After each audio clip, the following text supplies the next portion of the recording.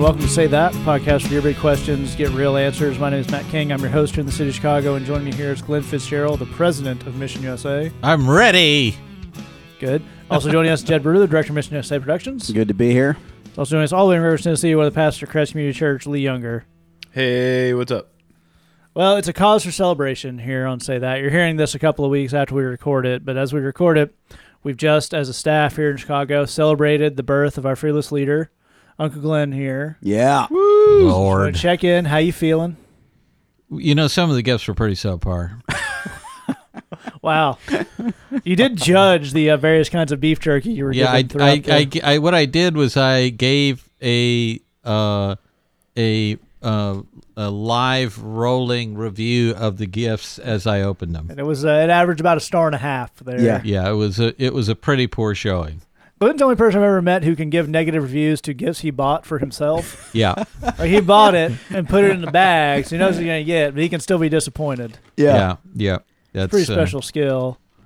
I just love staff birthday time. I can't get enough of it. Long may it rain forever and ever. Sure, but just you physically are getting on. You know, a lot of times when you're having a birthday, you start to feel things bear down on you. How are you physically holding up? Do we have a well fit Uncle Glenn on our hands? No, yeah, it's all fine. All good. Okay. So no, like new plans for the new next year of your life, anything? No. You're not trying to kind of get in a little bit better shape or anything. No, it's good. So we should start the show.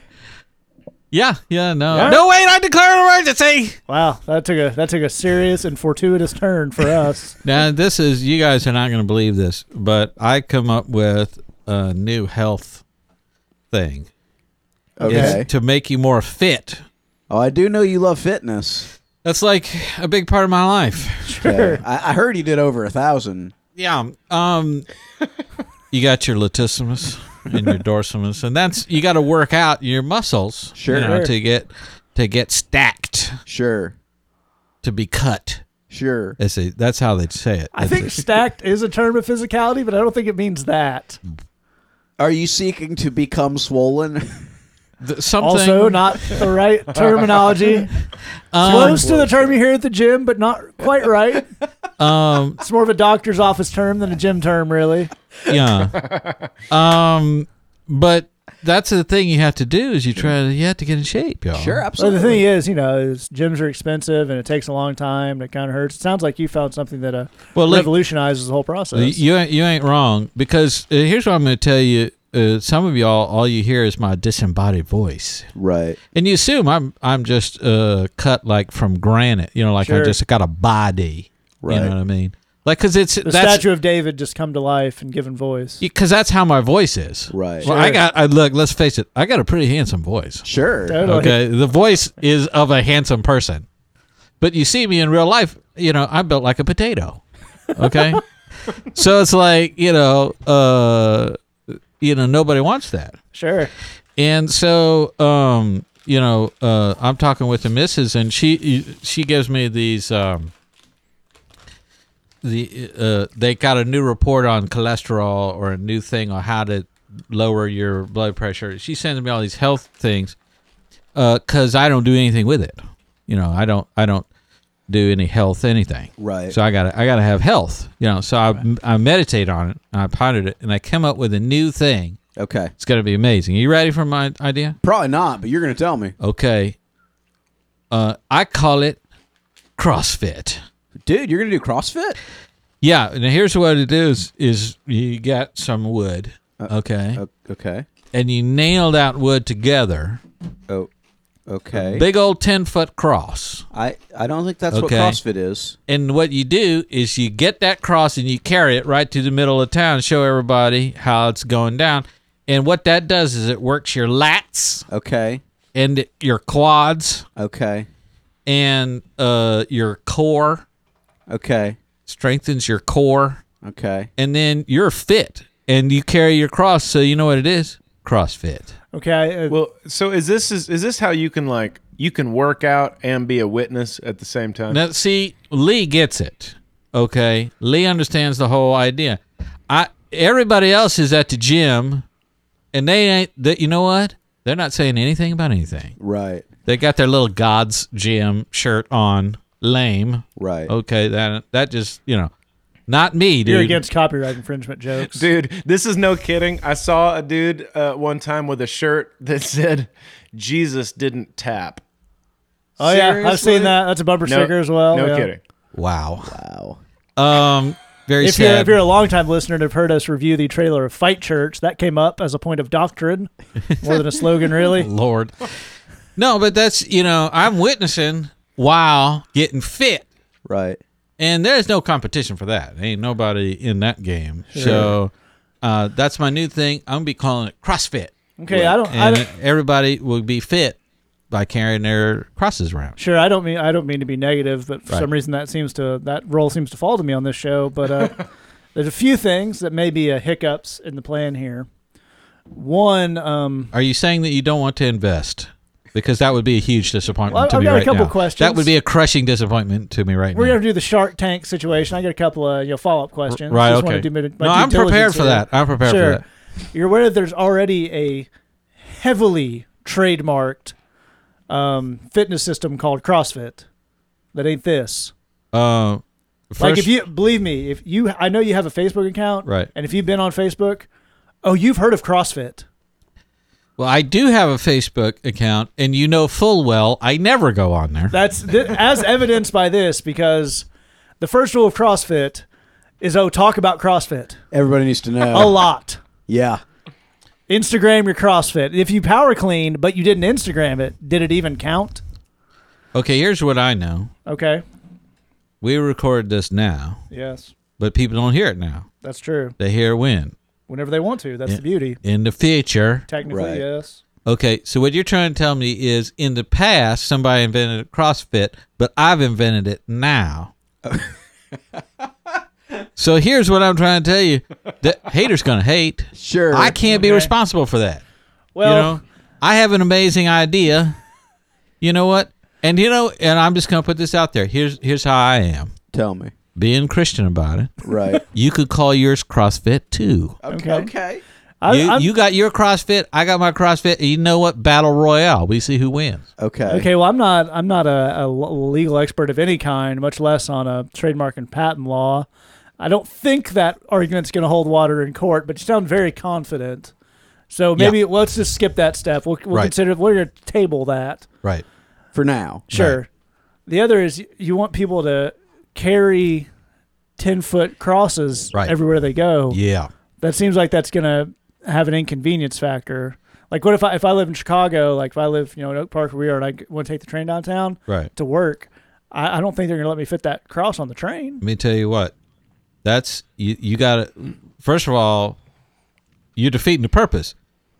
The 10-foot cross. You gotta walk that to work. You follow what I'm saying here?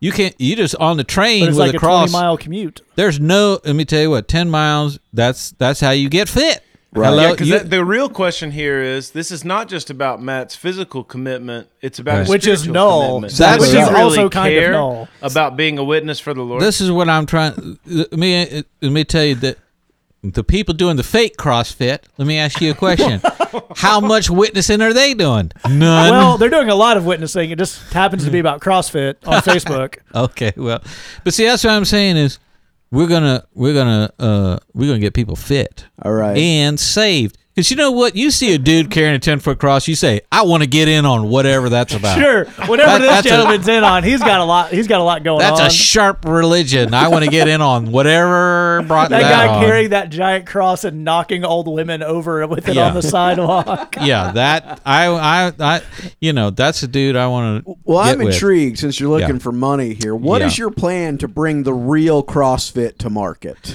Well, and I appreciate the title, the real CrossFit, because I think you're totally And I am- vibing with me. And I appreciate your sharp venture capitalist mind in asking that question. That's what I do. Yeah. Well, I think what we want to do is get endorsement. Okay.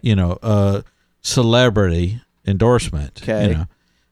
So I think that's what we had to do is find out who should be doing the CrossFit. Okay. Now, people listening to this podcast know who we gunning for. Joel Osteen. Right. Sure. Oh man. What better way to bring all this together and squash this feud Right, than and for him to endorse your product. for him to endorse a product, and he's carrying it around, Right. and he's showing people how to do. Right. I think that would be great. So your idea is that if Joel Osteen would physically haul a 10-foot cross around the streets of Houston, Mm-hmm. Sure. then we would make money? And you know what? I think it would go a long way towards healing our relationship. Okay. And Given that I it's- think that's the least he can do, Jed. Given that it's early July when this podcast comes out, I think if anyone, much less a 50-year-old man at this point, hauling a 10-foot cross around Houston in July would only lead to horrible health problems as opposed That's to how you anything get positive. fit. You're saying Let me tell you, when they say feel to burn, that's what they're talking about. Okay? I do like the idea that you developed this whole system because you looked at working out and thought it's not Christian enough. That's exactly right. I need See, to now take you're this- finally Matt's on board with I me. need to take this physical suffering and inject some emotional suffering Right. into it. That's how I show people that you are really committed. And what you got to do with your CrossFit, you get in on the beginner's level, Right. but then when you take it to the next level, that's the extreme CrossFit. Right. Okay. And But that's you like don't- advanced cross carrying? Absolutely right. But the difference is you don't spell it with the E at the Okay, beginning. it's just an X. It's just an extreme Right. CrossFit, and that's for your. It's like what you do is a CrossFit triathlon. Okay. Okay. Okay, so I know what you're thinking. The swimming part, Might be easy peasy. All All right, because you got it's floating already. Okay. So okay, that's fine. Then you got it on the bicycle, and it's tricky to maneuver a 10-foot cross on a bicycle. Well, that really works your core. You got to stabilize. That's what I'm those trying to say. muscles. Is it strengthens your core muscles because you're trying working your balance while you're pedaling. You're pedaling Sure. like crazy, pedaling, but you got the 10-foot cross. Right, right. That throws off your balance, Jed. You see what I'm saying?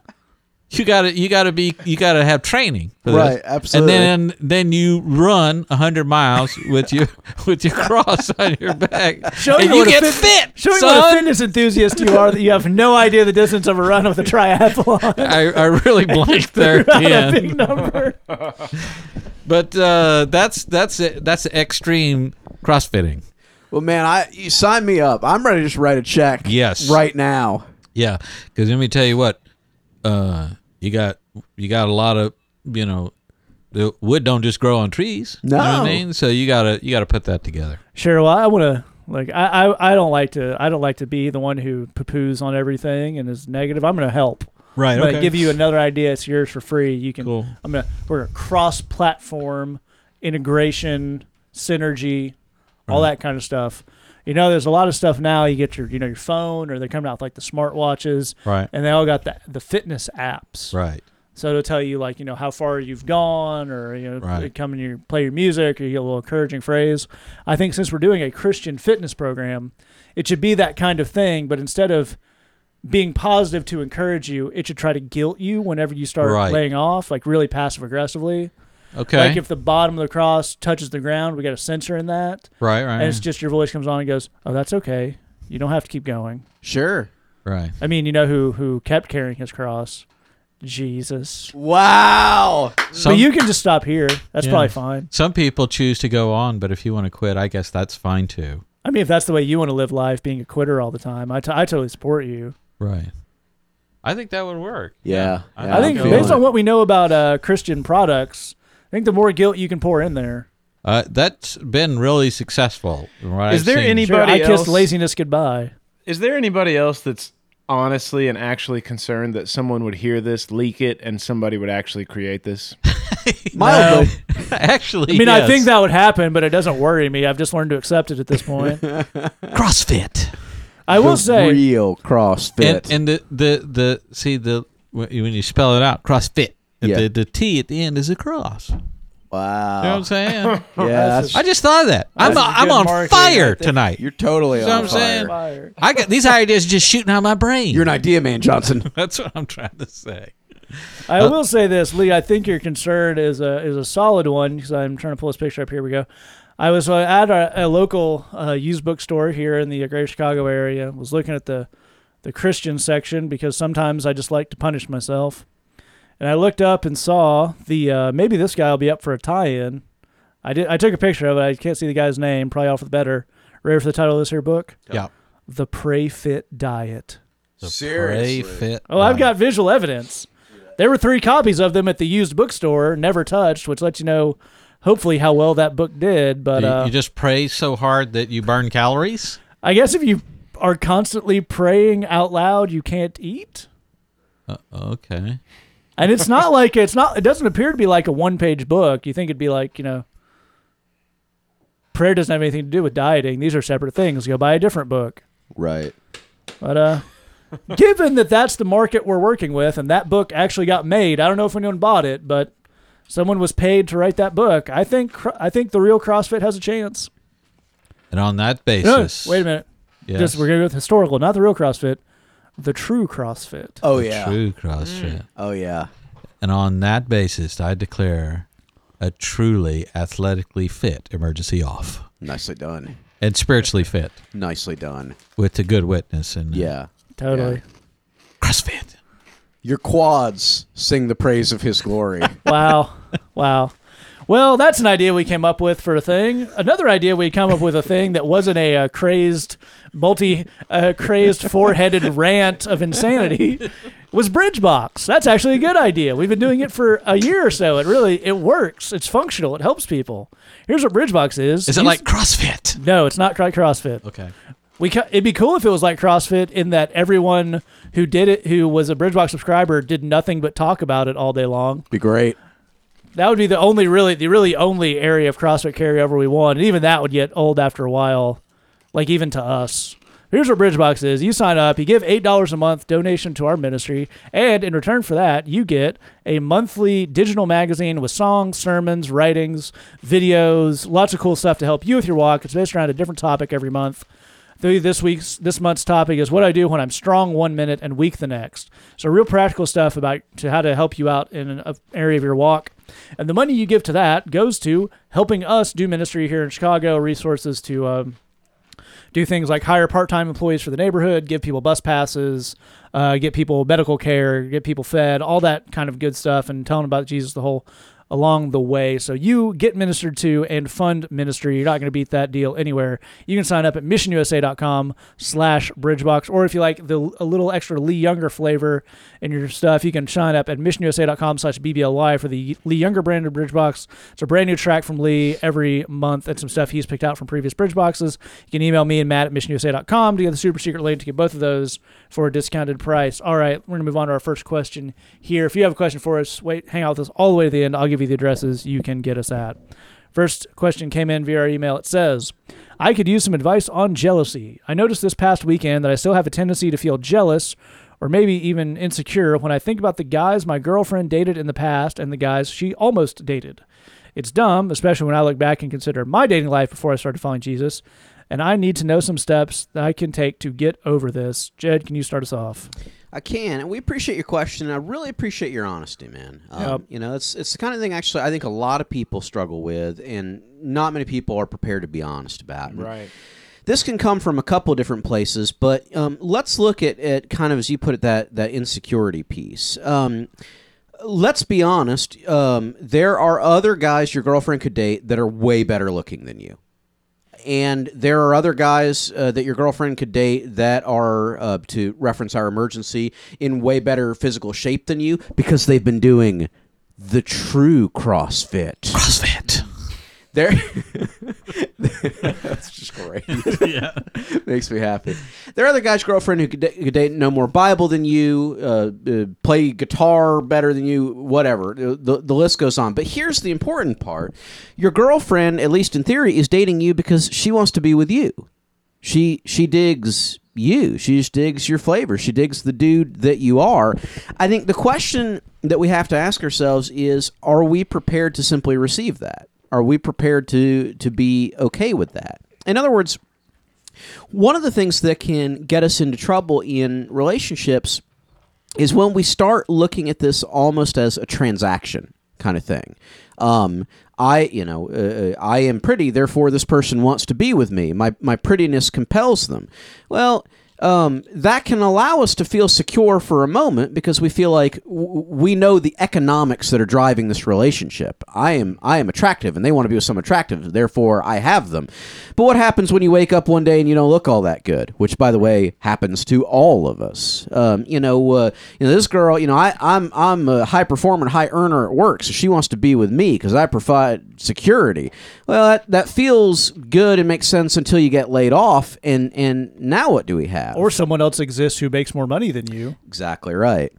Those things can feel good for a moment, but they don't last. They're not able to last. If we want to have a healthy relationship, we're going to have to make peace with the fact that on some level, this person's with us because they love us and they're choosing to be with us. But the really important part, the thing that I'd really encourage you to ask for some steps, the thing that I'd encourage you to look at and is to get out a journal or something you can write with and write down, if I woke up tomorrow and I was absolutely convinced that my girlfriend was crazy about me, didn't have eyes for anybody else, it just wasn't an issue, just dug my flavor, and I could be at peace with that, what then? What would this relationship look like? What would I do differently?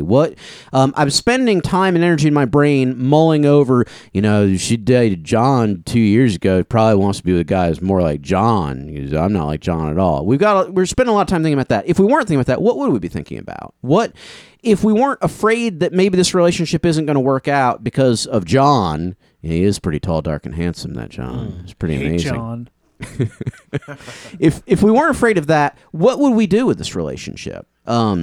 Relationships are at their best when they're doing something, when we're a team and we're accomplishing some kind of goal together. You guys are going to lead a Bible study together, or you're going to go volunteer at the Boys and Girls Club together or something. You're going to have some kind of purpose to your relationship. And in fact, kind of the definition of a healthy Christian relationship is one where the two of you are able to accomplish more for the Lord together than you could separately as individuals. That's kind of one of the key details. And I think the thing about this insecurity is it keeps us from ever beginning to ask what that could look like. As long as we're in this weird insecurity realm, it keeps us wondering, well, probably she really wants to be with John, and maybe if I could be more like John and be okay. So the answer to that is to start thinking, if this wasn't an issue, what would we want to do? And then start living that life. Start having that kind of relationship. The truth is, your girlfriend's with you because she wants to be with you. She cares about you. You're the person she chooses to be with. But you already know that. You don't need me to tell you that. The trick is to figure out, what would we do if this insecurity wasn't an issue, and start walking down that road. And the more that you walk down that road, the more you pursue that, the more you'll find that insecurity doesn't have the same hold on you anymore. Absolutely. Glenn? I completely agree with that. In fact, I'd like to build on it. I think insecurity is really behind jealousy. When you see jealous people, insecurity always is driving that. Insecurity is poison for relationships. Any of it you see or find anywhere, you should be looking to root that out wherever you can. The other thing with insecurity is that people who are dealing with insecurity and wrestling with insecurity have a way of putting the onus on the other person. You have to talk me out of being insecure. You have to tell me I'm the best boyfriend you ever had. You have to whatever. And that doesn't work. The only one that can defeat your insecurity is you. So by putting that pressure on the other person, say, talk me out of my insecurity, suddenly you are the boyfriend who should be jealous of the other boyfriends because you kind of are sucking now. So insecurity has a way of sort of making itself come true, and we want to just nip that in the bud exactly along the lines of what Jed was saying here. Here's another thing about our past, and I think you do have the right take on this. You are honest, and you have a perfect perspective on this, that you have a past too, and that you shouldn't be thinking this way.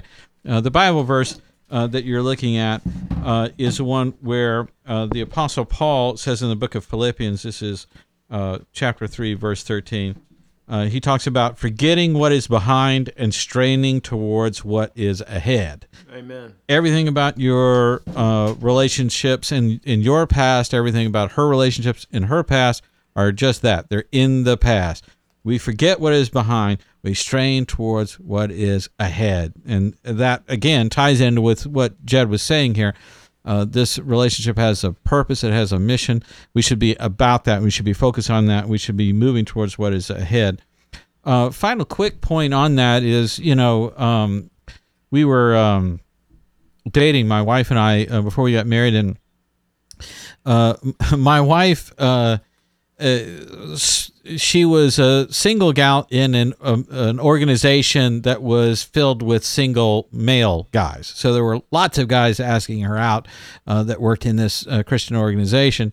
And she a couple of times said, those guys didn't know that you and I were dating, so they actually asked me out, and I just want to be honest with you and let you know so-and-so asked me out or so-and-so asked me out, but he didn't know, and I just want to make that clear. And I said, oh, okay, that's fine. And she said, well, now, you're not jealous of that, are you? It's not a jealousy thing. I said, no, I wouldn't be jealous of that. And they got good taste, what do you want?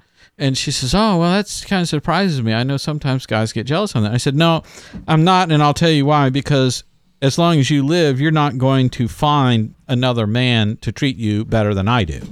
Come on now. Okay. That's how that goes. I need to make major transformations in my life to be that guy, and you'll notice I'm making those exact transformations right now, and there's a lot of work going on, and there's a lot of effort to make that go. But you could look at someone that's prettier in the face than me and say, I would rather be with that guy who treats me like crap, but he's pretty. If that's who you are, if that's what you're thinking, I don't want to have a relationship with you, so that there's nothing to be jealous of out of that. But I know that that's not who you are. But it's a part of what I'm describing with my answer there is that when you fall for somebody, when you're in love with someone, when you're in a relationship with them, it should be your desire already to be the best boyfriend this gal is ever going to have. You don't look over your shoulder to see who's doing it better. If you see somebody doing it better, you ask them, hey, man, how did you do that thing? If you see somebody, come with roses, you figure out she likes these flowers better, so I'm coming with these flowers. You up your game and you learn, you figure out whatever it is. And sometimes you're just bailing water and just doing every odd random thing you can think of to make this relationship better and trying to learn as you go. But she's going to be able to look at any point on any day and say, of all the dudes on planet Earth, one thing I know is this guy is doing his best to treat me better than any other man on the face of the earth. As long as you have that attitude, there is absolutely no reason for you to be jealous. All your focus, all your attention will be on focused on trying to be that guy. Absolutely. Lee? I absolutely love that Glenn took it there. It's exactly where I wanted to go with that. I always tell couples, just to kind of echo some of that and build on it too, I always tell couples when doing premarital counseling, I look at the dude and tell him, your prime directive is to, let's imagine that there's a race for your wife's best friend in this world. And your prime directive when you wake up every day is, I win. Out of everybody on planet Earth, I absolutely win. No holds barred. That's the way that's going to go down. I definitely feel like that is an awesome and a strong direction to take that. The only last little thing that I would say on this, and this is a thing that helped me a lot with some of my insecurities, and a lot of it I actually learned from Glenn and Jed, just from some situations that we've had just in our friendship, where you in certain cultures you kind of grow up when somebody gives you a compliment, you just kind of you do the false humility thing because you don't know what else to do. It's the only thing you've ever seen modeled, and you're like, no. I mean, somebody says, "Hey, that was really good," and you're like, "Oh, whatever. You're really good." Or somebody says, that was really good, and you're like, "No, it wasn't. It was terrible." Or somebody says that was really good, and you say, "Well, was it? Was it? Did you really think it was good?" Tell me what was good about it. Be specific. Yeah. So.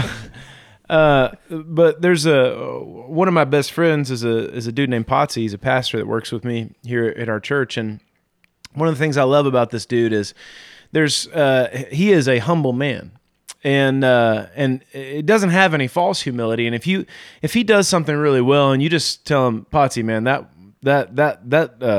Sunday school lesson you just did, man, that was awesome. He'll just look at you straight in the face and say, thank you. And then he'll move on. That's it. Right. And the thing I loved about that is it's like it's so simple. And there's not a whole lot of people that do that. That'll just say thanks. No, they'll just accept it. And I didn't know how to do that. I didn't really have that modeled for me. I had a lot of insecurity in kind of all the things that I felt like I was gifted in or called to do and everything. And I was leading worship one time at the Bridge, and I'm just going to bust myself out here. I was leading worship one time at the Bridge, and quite frankly, the music portion of the service went really well that night. And after it was over, Jed came down and pulled me aside and said, "Dude, that was really good." And just out of instinct, I just said, "Whatever," and kind of sloughed it off. And he physically grabbed my arm and said, "Don't ever do that again." Nice. And nice. And I was arrested, because nobody ever. The only modeling of true humility I'd ever had in my life really was this guy Potsy, who just, you compliment him and he says thank you, and so I started realizing, I started watching Potsy, I listened to the things of Jed and Glenn, and I just started I made up my mind that if somebody gave me a positive affirmation about myself, I was just going to be grateful instead of driving that further or whatever, I sometimes really do have questions about whether or not something went well. And that's an honest question. But if somebody says it went well, then I'm like, okay, good. And just accept it. I tell you that whole convoluted story about how I moved forward in an insecurity to tell you this, that so much of this jealousy stuff is you don't believe the fact that your girlfriend wants to actually, that she's actually picked you. And that's not fair. If your girlfriend gives you a compliment, if she says, I'm thankful for you. I think you're awesome. You should say thanks. I think you're awesome too. And you should be grateful to the Lord for that. You should be grateful to her for that. Amen. You should accept it, because it starts, what happens is when you start to actually be grateful about the way that people build you up and encourage you, those insecurities don't have a place to run anymore, because you're actually agreeing with somebody, and what happens is they don't have any place to land. The insecurities can't actually, set up shop and work and mess with that portion of your brain, because you're just letting that person's opinion of that thing was cool, or I like you, or I've chosen you because I love you. You've let that be the final word. And that changes the whole game on some of this insecurity thing. And I think it actually can have a big, big impact on some of this jealousy. When you let your girlfriend's opinion of you be the final word on it. She says, "I think you look awesome today." Thanks. And I will say this is something that I'm still learning a lot, because I had 3 decades of really, really bad modeling from basically everybody I knew on this subject, and I'm starting to grow in it. I'm still learning it a lot, but it's made a huge, huge impact on my own insecurity and jealousy. I'll tell you this. I used to be a whole lot more jealous about other people who were doing ministry stuff. Are they doing it better than me? Right now, to be honest, I really don't care. I don't care if they're doing it better. I don't care if they're doing it the same or worse. I am thankful if I receive some encouragement, and it's made a huge, huge impact. Absolutely. Amen. All right, we're going to move on to our second question here. This came in anonymously to our Tumblr inbox. This is a really interesting question. It says, why couldn't God write the Bible in a much more easy-to-understand manner? These gospel tracts are so concise. The plan of salvation is clearly laid out. Why is the Bible so convoluted and parts of it so dense and confusing that it causes errors in interpretation and arguments? Couldn't God just have laid out everything clearly? Glenn, can you start us off? Yeah, and I think I really want to start with an apology, which is I'm wondering if people maybe have made the Bible sound hard to understand to you. You mean maybe so you'll pay tens of thousands of dollars to go to their school to understand it? Yeah. Interesting. There's 2 different ways of looking at the dilemma you're dealing with of trying to understand the Bible. One way of looking at it is there is a big chunk of stuff that's really foundational and important and essential to know about God that's in the Bible.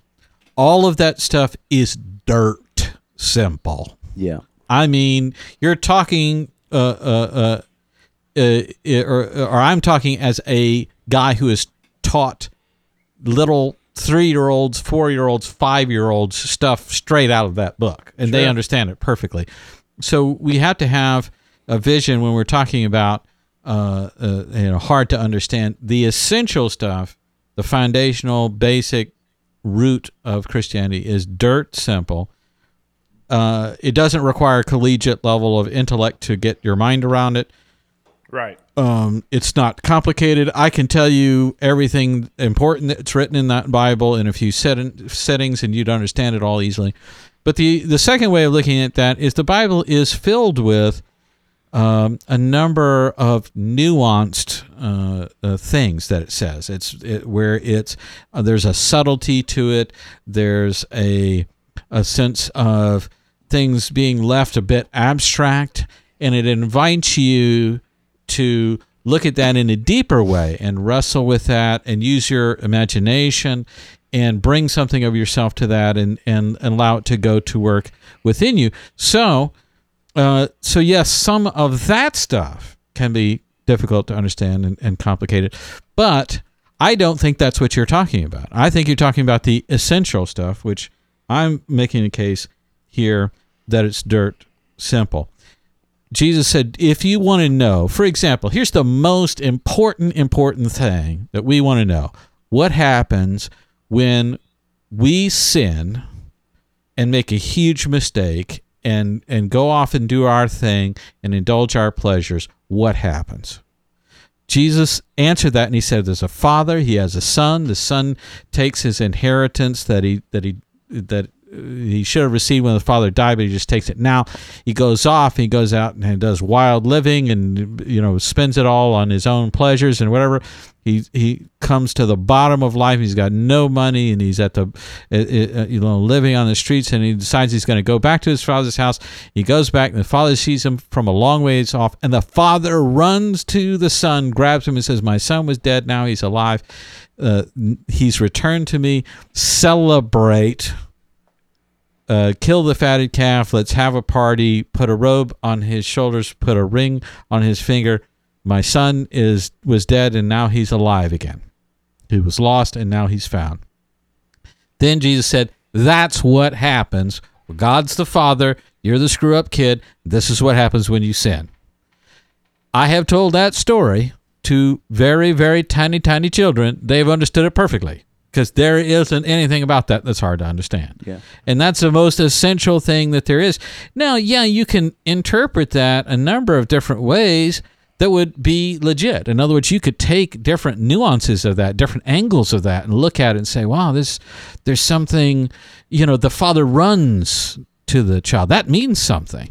That he ran to that prodigal son. You might say the father put a robe on his shoulders and put a ring on his finger, and that's an indication of a status and wealth and royalty and so forth. So that means something. It's about that his status was returned to him as a son and not a servant, which he thought he was going to be. So there's all kinds of different things to know about that, and I think that messes up some people as well on trying to understand the Bible. Is they want to know all of it. They want to do the complete knowledge of the Bible and all that's therein, whatever. And the beauty of the Bible, I guess, is to find out that the Bible doesn't do that. It's not going to let you do that. There's always more depth, and that's the beauty of it, and that's the joy, and that's what I would try and sell you on. That yes, some of this is unclear, but if I can, I'm not trying to just try and paint a smiley face on your frustration, because it's a real thing, and I struggle with all sorts of stuff in the Bible and trying to figure out what it's saying. So I'm with you on that. But the thing is, when you get into it and you study it and you wrestle with it and you turn it over and you think about it and meditate it on your mind, and then you work out what's there and you have that breakthrough, it's so much more meaningful, and it's so much it's more of a personal thing, and you've worked that out in your own way, and you've seen that in your own way. So to me, I think we want to be cautious about this idea of taking out the wrestling with it and taking out the work of that. We want to avoid that thinking. I want to know it all. And I'll tell you one last thing, and I'll send it around to these brothers. I think we also need to recognize there are people who love to debate these things, and we need to make sure that we're not near them when they're talking. And they should be shunned and run out of society. Yes, I mean we should love them, but at a distance, And we should never, ever, ever, ever, never, ever, ever, ever look to them for advice and direction on what the Bible is saying, because they're not trying to make things clear.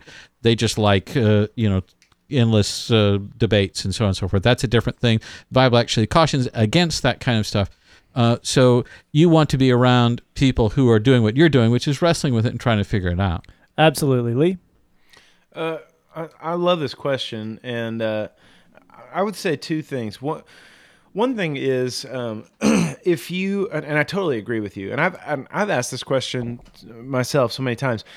The two things I want to say are in totally different directions. The first thing is, if you want to find one place where the Bible does like kind of lay it out like the gospel tracts, you actually can find that. And I would say you'd find that in the book of Romans. What you had in the book of Romans, basically the Apostle Paul is saying, there's this church that sprang up in the most important city in the world, the most important, most populous city in the world, and I want to go there because I want to get in there and find out how that happened, and I want to help these people grow in their faith. And he writes a letter to them saying, I'm coming your way, baby, but before I get there, I want to make sure that the gospel y'all believe is the same one that I'm preaching. So here's my basics of the gospel of Jesus Christ. It's kind of like a pamphlet. This is the basics. Let's make sure we're all on the same page. I'll see y'all in a little while. Read the letter. Let's make sure we're everybody. And that's what the book of Romans was he was sending this ahead of himself, saying, I'm coming your way. Check out the basics. If you read chapter 1 3 times, and then somebody said, tell me what that says in one sentence, then you would have the first page of that gospel tract. Same with chapter 2. Read it a few times. Tell me what it says in one sentence. Same with chapter 3. You're basically 1, 2, and 3. You're still on the first page of that gospel tract. You're moving into page 2, and then so on and so forth into 4 and 5 and 6 and 7 and 8. And that's the way, especially those first 8 chapters of the book of Romans, you're going to find it walks right down through the steps of those gospel tracts. He says a lot of stuff, but you boil it down, it's going to be that thing. Now, that's the first thing I would say. And all that, and the reason I bring that up is to say those gospel tracts, they lay it out like that for a reason. It actually is in there. Okay, so they're not just pulling that out of the air. But the second thing that I would say, and I think this is really important, is the Bible is not mostly stuff like that. It's not mostly little things that are just like the gospel tracts. It's mainly stories. It's mainly stories about people's lives. There's the story of Gideon. There's the story of Moses. There's the story of Abraham and the story of Judah, the story of Tamar, the story of David, the story of Daniel. There's the story of Martha and her sister Mary. There's the story of Zacchaeus. And here's the cool thing about that, because when you do, when people go to Bible school or they go to seminary or something like that, and what they want to do is they want to get all this stuff down, and they want to talk about the study of the end times, eschatology, and the study of the Holy Spirit, pneumology, and they want to talk about the story, the study of the Christ, Christology, and they want to break everything down into nice, neat categories so it all fits on an Excel spreadsheet and all that kind of stuff. And the cool thing about the Bible is it defies that at every turn. It's all stories, and these stories are messy. They're full of sinners. They're full of God being completely unpredictable, doing things you never would have guessed he would have done. And when you get into it, you read a story like Zacchaeus, and you're like, wait a minute, I've felt like that before. I felt like nobody in my life wants to know me and they exclude me. And all of a sudden, Jesus shows up and he's like, you're the one I want to hang out with. And you're like, whoa, what if Jesus wants to hang out with me? You read the story of Mary and Martha after their brother Lazarus is dead, and this woman is yelling at Jesus, Martha, and she's saying, if you had been here, my brother wouldn't have died. And you're like, I've been mad at Jesus before. And you look at the way that he responds to her, and it's with tenderness, and it's unbelievable. And you're like, does he see me that way? The cool thing about the Bible being mainly stories is that you have a story, and God wants to meet you in your story. And you have he's unpredictably tender and beautiful and amazing, and all this stuff, that the love that he brings into all these individual stories. And he has a story that he wants to write with you.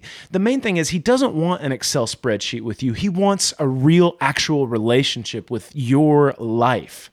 And that's why it's mainly stories. And that's why when we go to it, it's cool to engage in these stories. And you look at a guy like Gideon, who was just a punk. He was just a weak little punk. And God says, you are my valiant warrior, and I want you out of the whole nation. And you're like, what if God sees me that way? What if I've been a measly little punk my whole life, but God sees something more underneath? That's amazing. If God sees me that way, that changes everything. And that's the way that we're supposed to approach these stories. Totally, Jed. This is a great question, man. I'm really glad you asked. I love what Glenn said. I love what Lee said. The truth is, of course, I can't tell you why God wrote the Bible the way he did, and no one can. That's one of those things that is a bit above all of our pay grades, and we'll just have to trust him on it. As we'll point out, whenever we say this kind of thing, if someone's claiming they know why God wrote the Bible the way he did, run far, run fast.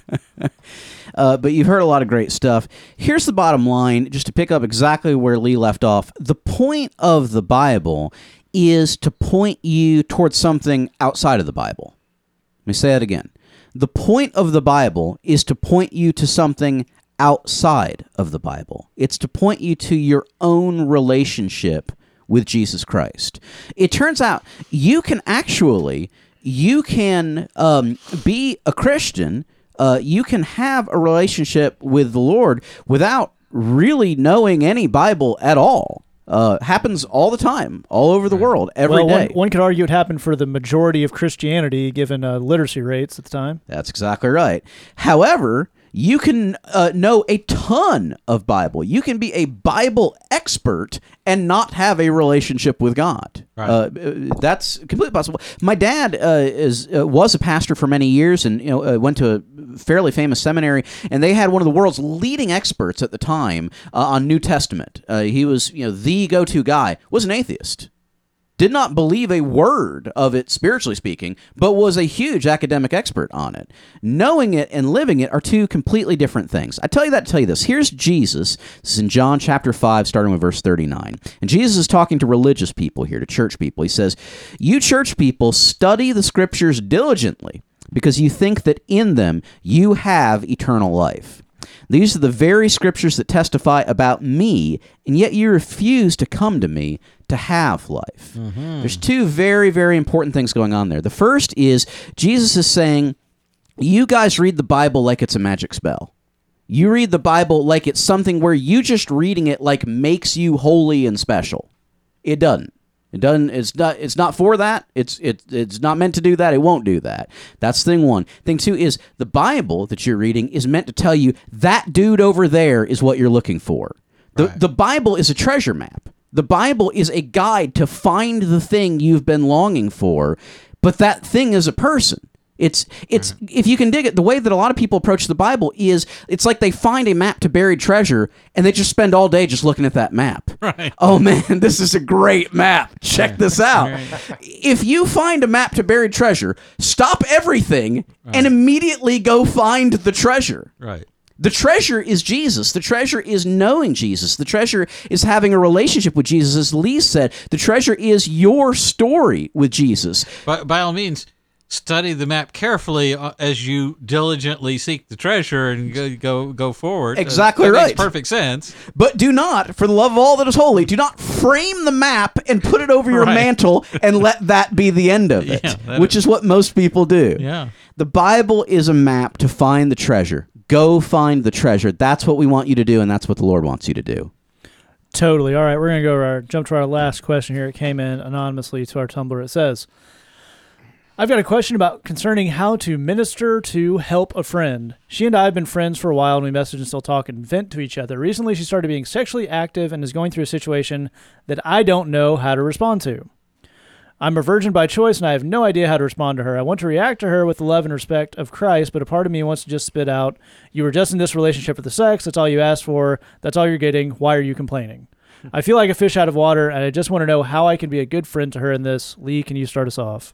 Absolutely. I think it's an obvious instinct to say, in order to minister to someone, I have to have gone through their exact situation. That's an instinct that a lot of people feel. It's not actually true. And all of us on this podcast have done prison ministry and have met with people and talked to folks who have been through and experienced things that we've never been through. The cool thing about having conversations in prison ministry is those dudes are ready for a change and they're ready to listen to you on stuff. The difficult thing in a lot of situations in church counseling or with people in your life that aren't ready for a relationship with the Lord is they're not always ready for a change. And the one thing that if you've listened to the show a lot, you've heard Glenn say this, you've heard Jed say this, you've heard me say this. We've all said it at one point or another, which is, as far as my role as in the spiritual realm, as far as ministry and stuff like that, I do not give unsolicited advice. I don't put my foot in where it don't belong, where it hadn't been asked for. We recently had some people at the church that there was a family situation that happened, and look, dude, they were on the wrong side of this thing. Now, the people that were on the right side of the thing had come to the pastors and asked for help, and will you pray with us? And here's the way we've responded to this thing. Do you think we're doing okay? What would you do differently? And we helped them. We prayed with them, the whole thing, and we knew the other people. And then like 6 months later, we got some communication from them that said, we've really been hurting and you never took care of us. And the response to that was a very simple one, which is, that's not the way we do things. Right. And not only that, but you weren't hurting, you were hurting people. And the instant that you would have asked for help, we would have been at your door. We would have been ready to help. We would have been ready to do the thing. So here's what this has to do with you. When I'm in a situation like this, when somebody's in this kind of deal, my attitude towards, like, for instance, let's say I'm working with a high school or college kid that's sexually active and they're in a relationship that's terrible for them and stuff like that. If they come to me and just tell me about it, or if I just find out about it or whatever, my attitude toward them is, listen, I want you to know something. The thing I want you to know is I love you and I'll do anything to help you. And if you ever get to the point where you decide you're done with this, if you ever need me to come pick you up, if you ever need me to come give you some help, you call me first. I'll do anything to help. If you ever get to a place where you're done with this and you want to talk, I can promise you there's a whole different life for you that's going to be more satisfying and better than this one.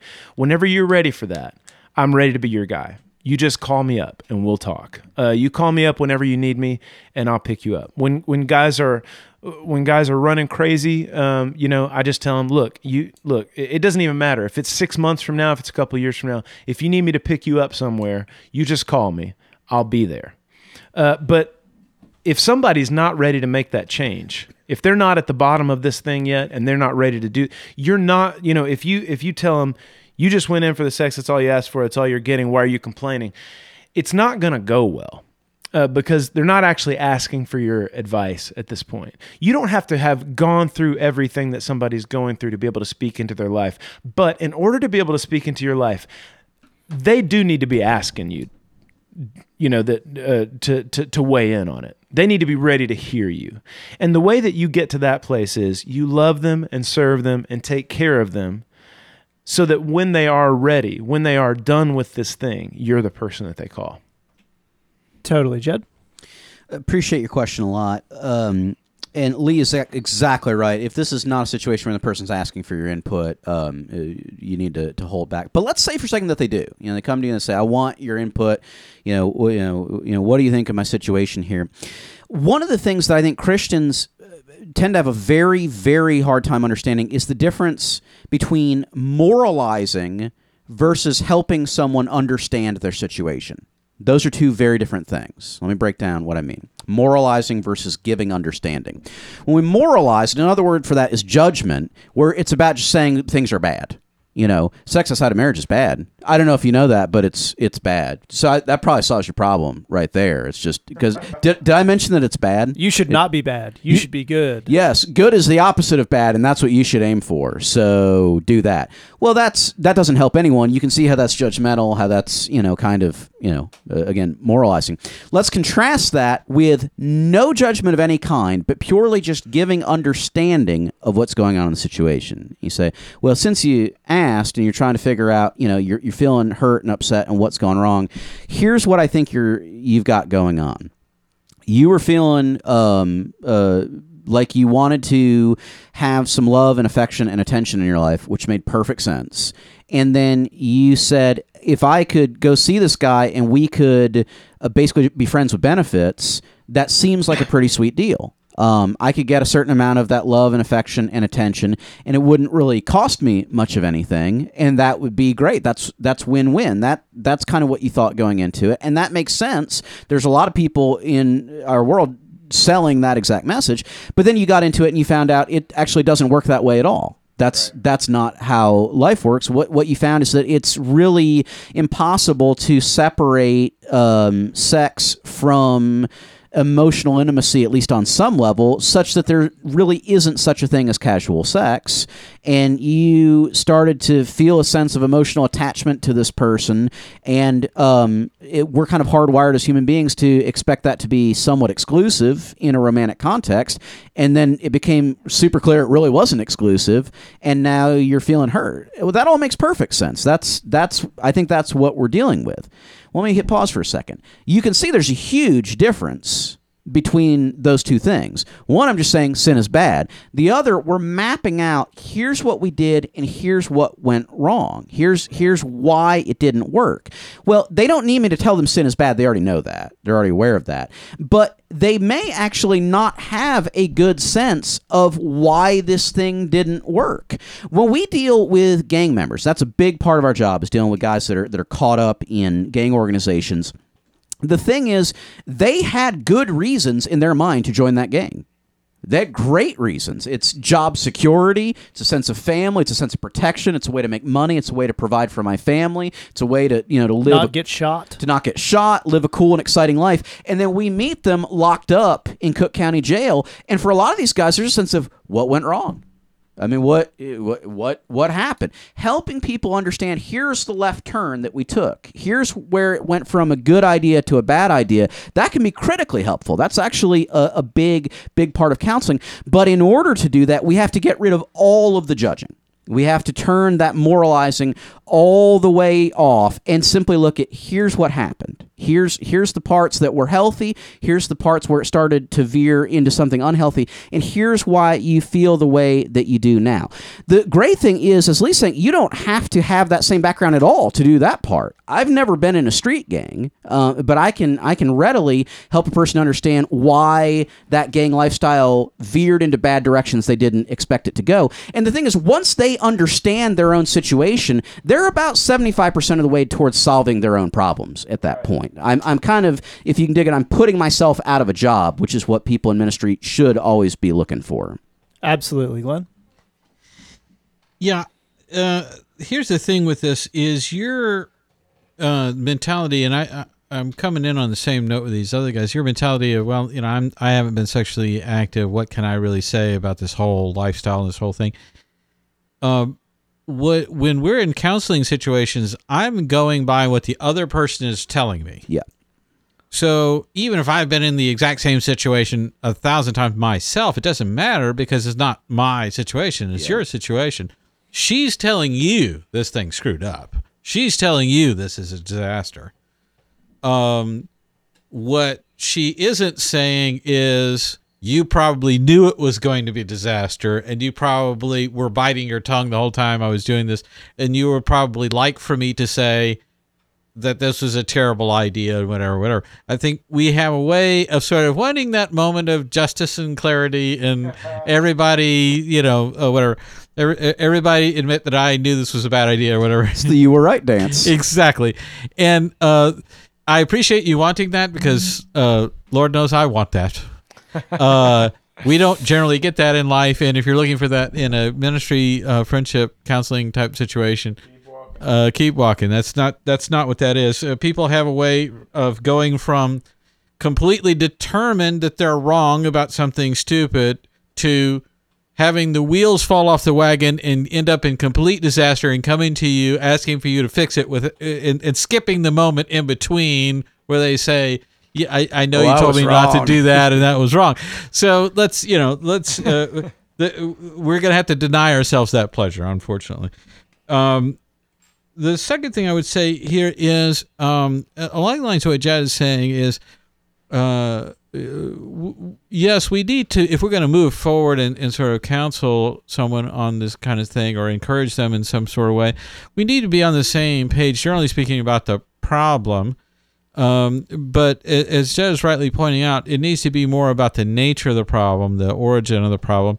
And generally speaking, that's much more understandable stuff, as Jed was laying that out. And I think people appreciate understanding. They appreciate, that we don't judge them and that we don't look down on them for their choices. I mean, some people, you don't get into these kinds of relationships, these kind of sexual relationships and stuff, unless you're a lonely person, unless you're looking for some sort of a connection with other people. Yeah. Mm-hmm. And, I don't, I think the last thing you want to do is to look for that connection, not find it, and then have someone tell you, well, that was a stupid way to do that. I mean, that's... Nice work, moron. Yeah, this is not what you're looking for here. So what I'm wondering is, could we focus on telling her what you wish would have happened instead? Yeah. And what you hope happens next? Because that's the most important thing. I think if I'm in this situation looking at it and she's discussing this, I'm sitting there thinking, I think she's already learned this lesson and learned it the hard way. I don't need to rub that in. Yeah. I think that's already going to do its own work. But she maybe hasn't learned about what's the right thing to do instead yet. And so that's what I want to focus on. Plus, it's a lot more positive and better to hear. I think if you tell her, well, it seems like you were trying to kind of use sex as a way of getting to a place of connection and intimacy with this person. And really what it was a physical thing, and there wasn't an intimacy to it. I want you to have that intimacy. I think that's the right thing. I think you went looking for the right thing. I think you just simply hooked that up in a funky way that didn't work. And you're human. You make mistakes with that. You make relationships mistakes. But I would much rather see you find someone you can make a connection with outside of the physical. Sure, the physical relationship will be part of it, and whatever that looks like at whatever point, we hope that God has a say-so in that. But I want you to find that connection. I want you to find healthy, positive relationships. I think you can tell her that you feel as though it's a minimum requirement that the person that she's with is fully devoted to her and isn't looking at anyone else and feels that connection with her, that she's not selfish to want that, she's not crazy to want it, it's not an unreasonable demand, that those guys are out there, and it's not unrealistic. It's not unrealistic. These things happen. These relationships are out there. Unfortunately, when we sort of put the physical thing first, some of that stuff can get lost in that. And that's a lesson learned. We can refer to that and move on. We don't need to dwell on that point, because the point is, let's focus on the positive. Let's focus on the future. Let's focus on what happens next. And she might make 3 or 4 more mistakes like this, but you can keep gently reminding her, man, I really wish you'd meet a whole different kind of guy. I wish you'd meet a guy who sees you the way I see you. I see so many special things in you. I don't know if these guys know who you are and how special you are. And I hate to see you sell yourself short and whatever. As a friend, hearing those kinds of things can have a huge impact on people's lives. So I think giving up the "I told you so" type of moment and getting looking towards the future, I think, can help a great deal.